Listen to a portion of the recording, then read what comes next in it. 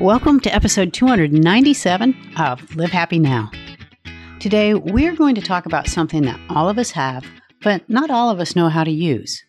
And no, I'm not talking about your television remote. I'm your host, Paula Phelps, and this week we're looking at creativity.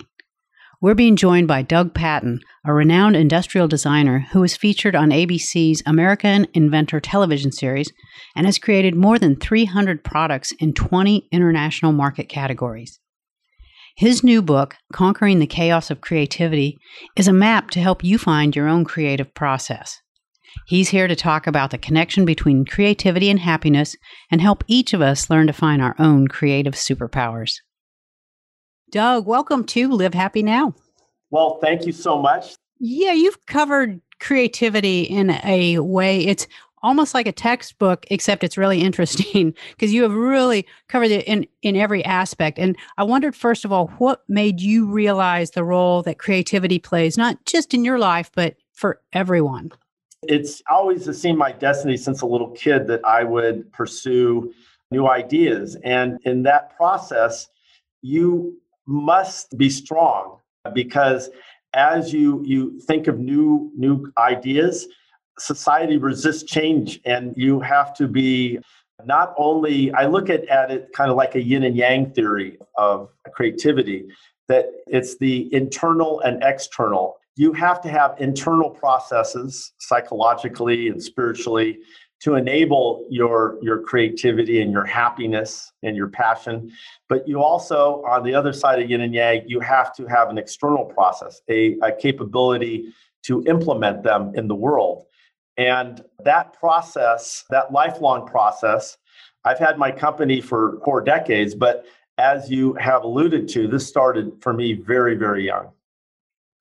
So at what point did you realize you had a book in you? Because as I mentioned, you cover it from so many different angles. How did that come about? And I started writing early in my career about ways to problem solve, but I never thought it was a book until I would give speeches and people would ask me, how do you do what you do? And I would prepare, half-hour speeches on creativity. And as it grew, I started noting it down until I had about 30 or 40 chapters of looking into myself and say, Doug, how you been doing this? And it's a hard introspective process, as everyone knows. To do something is one thing, but then to understand how to communicate it and teach it to others is another. So what I've been trying to do is, I think I've always felt destined to refine and record my problem-solving techniques to help others navigate. And the challenges of what I call the creative chaos is very, very strong. And I had a lot of problems on my creative journey from youth that I would get irretrievably lost, causing me to feel hopeless. But however, I'm hoping now that I can give tools and ways for people like me who have a passion to be creative to not fall into the pitfalls I fell into and to chasten them and to help them. So the reason I wrote the book was to help people. And my whole reason now, even for this podcast and others, is to try to reach out to people who are having creative dilemmas, whether it be psychological or spiritual or analytical, and say, okay, here's my hand. I can help you be happy, be more motivated, and in the process, enjoy life more. That's kind of why I did it. And that's why I wrote the book. And you explain really well in there about that connection of creativity and happiness. So can you explain to us a little bit here why using our creativity is really crucial to us really achieving happiness? What people don't seem to understand sometimes is the problem-solving process is not just analytical. It's just a small part of it.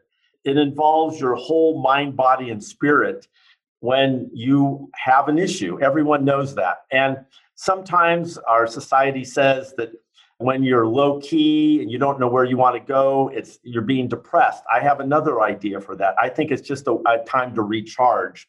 And I talk about that in my book under psychological creativity. And inspirational creativity I talk about how there are things that you can do to believe and free your mind so that you can be more powerful. And all the processes that I talk about, spiritual creativity, and even to the point where there are techniques I've developed.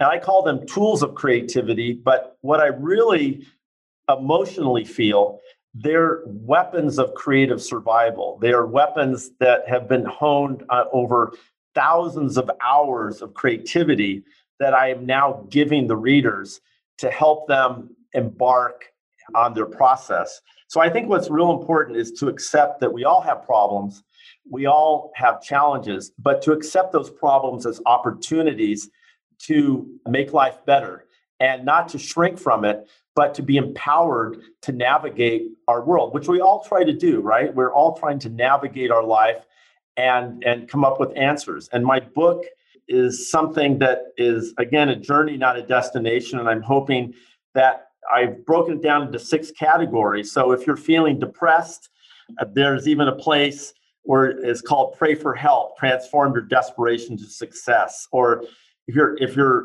failure is a problem, I think I call exhaustion, failure, and impossible dreams. Failure isn't permanent.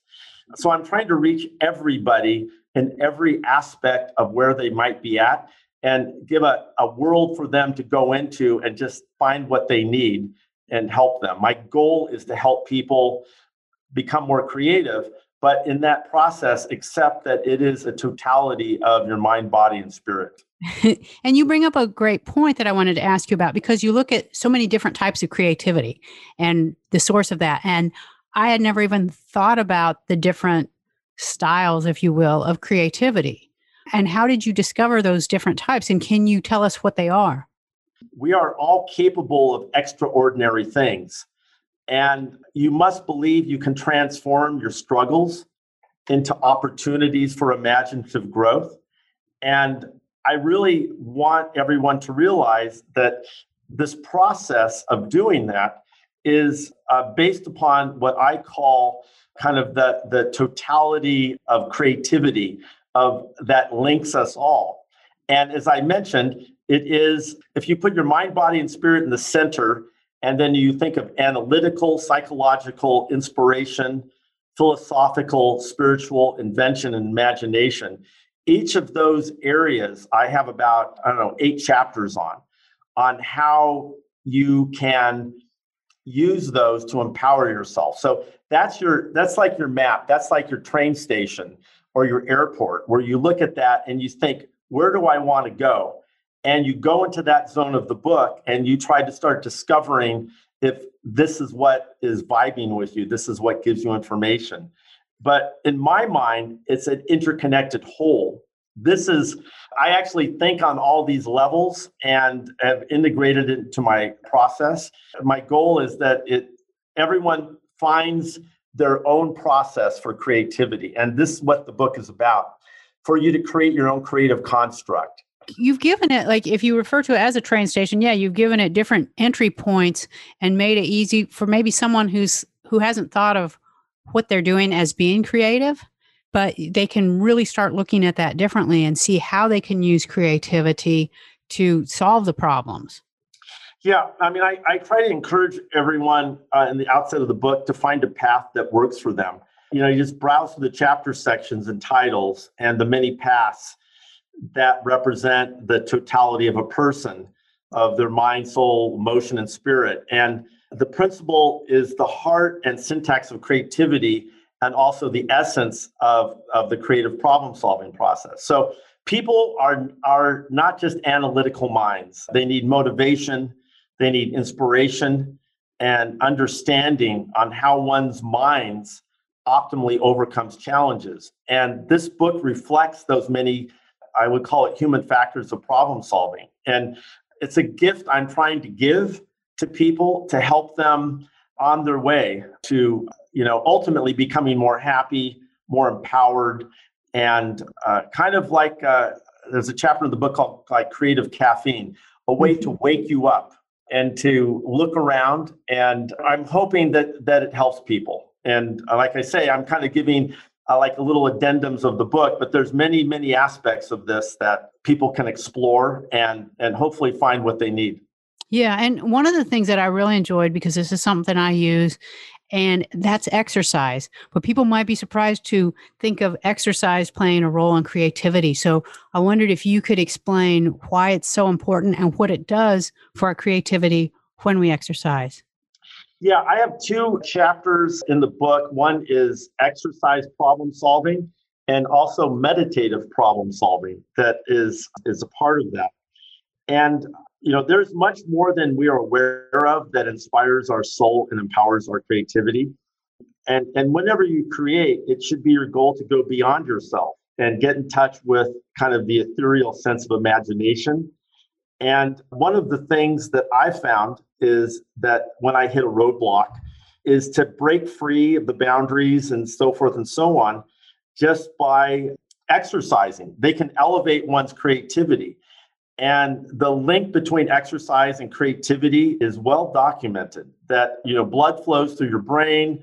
You have more energy to think. There's studies from the University of British Columbia that they found aerobic exercise enlarges the hippocampus, which is the part of the brain involved in verbal memory and learning. And it's linked to creative processes. So when you run or jog, it is a great way to enhance your cognition, and you're getting more oxygen into your brain. And it's just something that is a wonderful process. And all I can say right now is that exercise and running for me, what I do is I just go for a long run, and it puts you kind of in a new thought process. So anything you can do to get yourself into a different modality is wonderful. And even with what I call meditation problem solving, early on when I was in college, I was having problems, and I had the luck of studying meditation with Swami Muktananda, who is well known, one of the most famous people. This is kind of during the hippie era when I grew up. And I've transformed some of the things that I learned, Natha Yoga, into also allowing my mind to work. So again, I've tried to approach this problem-solving process from many different aspects. Yeah, so I want to ask a little bit more about the exercise. Is there a certain type of exercise? I mean, you talk about running or jogging, which not everyone loves. So does it matter what kind of exercise you're doing? Or, is yoga going to be just as effective as taking a walk? Or how does that work? Well, for me, everyone has to find their own path, right? And I think it's something that's repetitive. It doesn't really matter what exercise, but I think it has to be kind of repetitive, not something that is stressing you out, like walking, swimming, running. It could be other things as well, but something where you're not actually having to concentrate on your, how do I say it, athletic skills, but something that just kind of puts you into a different zone when you do it. So it, like I say, one of those exercises everyone can walk, but for others it could anything you're really feeling comfortable with, and then you think about your problem while you're doing it, and it gives you another way to look at where you're at. It basically boosts your mental activity. And like I say, it brings more oxygen to your brain. It gets the center of creativity is your hippocampus, and that gets all that moving. So I solve a lot of problems when I'm running, and also when I'm meditating as well. Yeah, and so how does the meditation aspect of it work? Because a lot of us, we're a lot of people who listen to the podcast. We practice mindfulness. I shouldn't say try. We practice mindfulness and meditation. How does that work in the problem solving? Well, with Muktananda, when I was very lucky to study with him, there's two versions of yoga, right? There's Hatha and Natha. Hatha is the body and Natha is the mind. And what I'm talking about is more of the Natha aspect. But what it's about is to think that we are all special and divine. We have a powerful force in us capable of transcending our known human capacity. And with meditation, you kind of go beyond your cultural and linguistic processes, and you can get beyond, your normal thought process. And it teaches you to be aware of all aspects of a problem or solution without worrying how to solve it. I remember one of the things that Muktananda told me is that it was a hard thing to learn. He says, when you have a problem, don't worry about how you're going to put it into implementation. Just become aware of it. And that's all you need. And I struggled with that, but I learned that he was trying to teach me something very important, that becoming aware, expanding your awareness is really what the Natha meditation is about. And I urge everyone, if they could find someone that teaches Natha yoga, to find a way to expand their awareness. It's an incredibly valuable part of my problem-solving process. And what kind of results do people see when they really start intentionally exploring their creativity? Let me talk about that, because this is really exciting. In my years of invention and creativity, I've worked with the biggest companies in the world, and with them, a lot of people and organizations. And what always seems to happen, it's really exciting. Everyone from these companies that work with me start getting inspired. They're connecting with creativity, and they're engaged in the process. And that always was a fascinating thing for me. I would always wonder when I first started my company, why would these people who had all these latent interests about creativity all of a sudden in working with me become so excited and become idealistic and be creative?